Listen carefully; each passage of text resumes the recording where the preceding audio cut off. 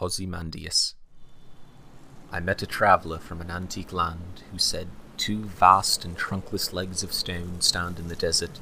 Near them, on the sand, half sunk a shattered visage lies, whose frown and wrinkled lip and sneer of cold command tell that its sculptor well those passions read, which yet survive, stamped on these lifeless things, the hand that mocked them and the heart that fed.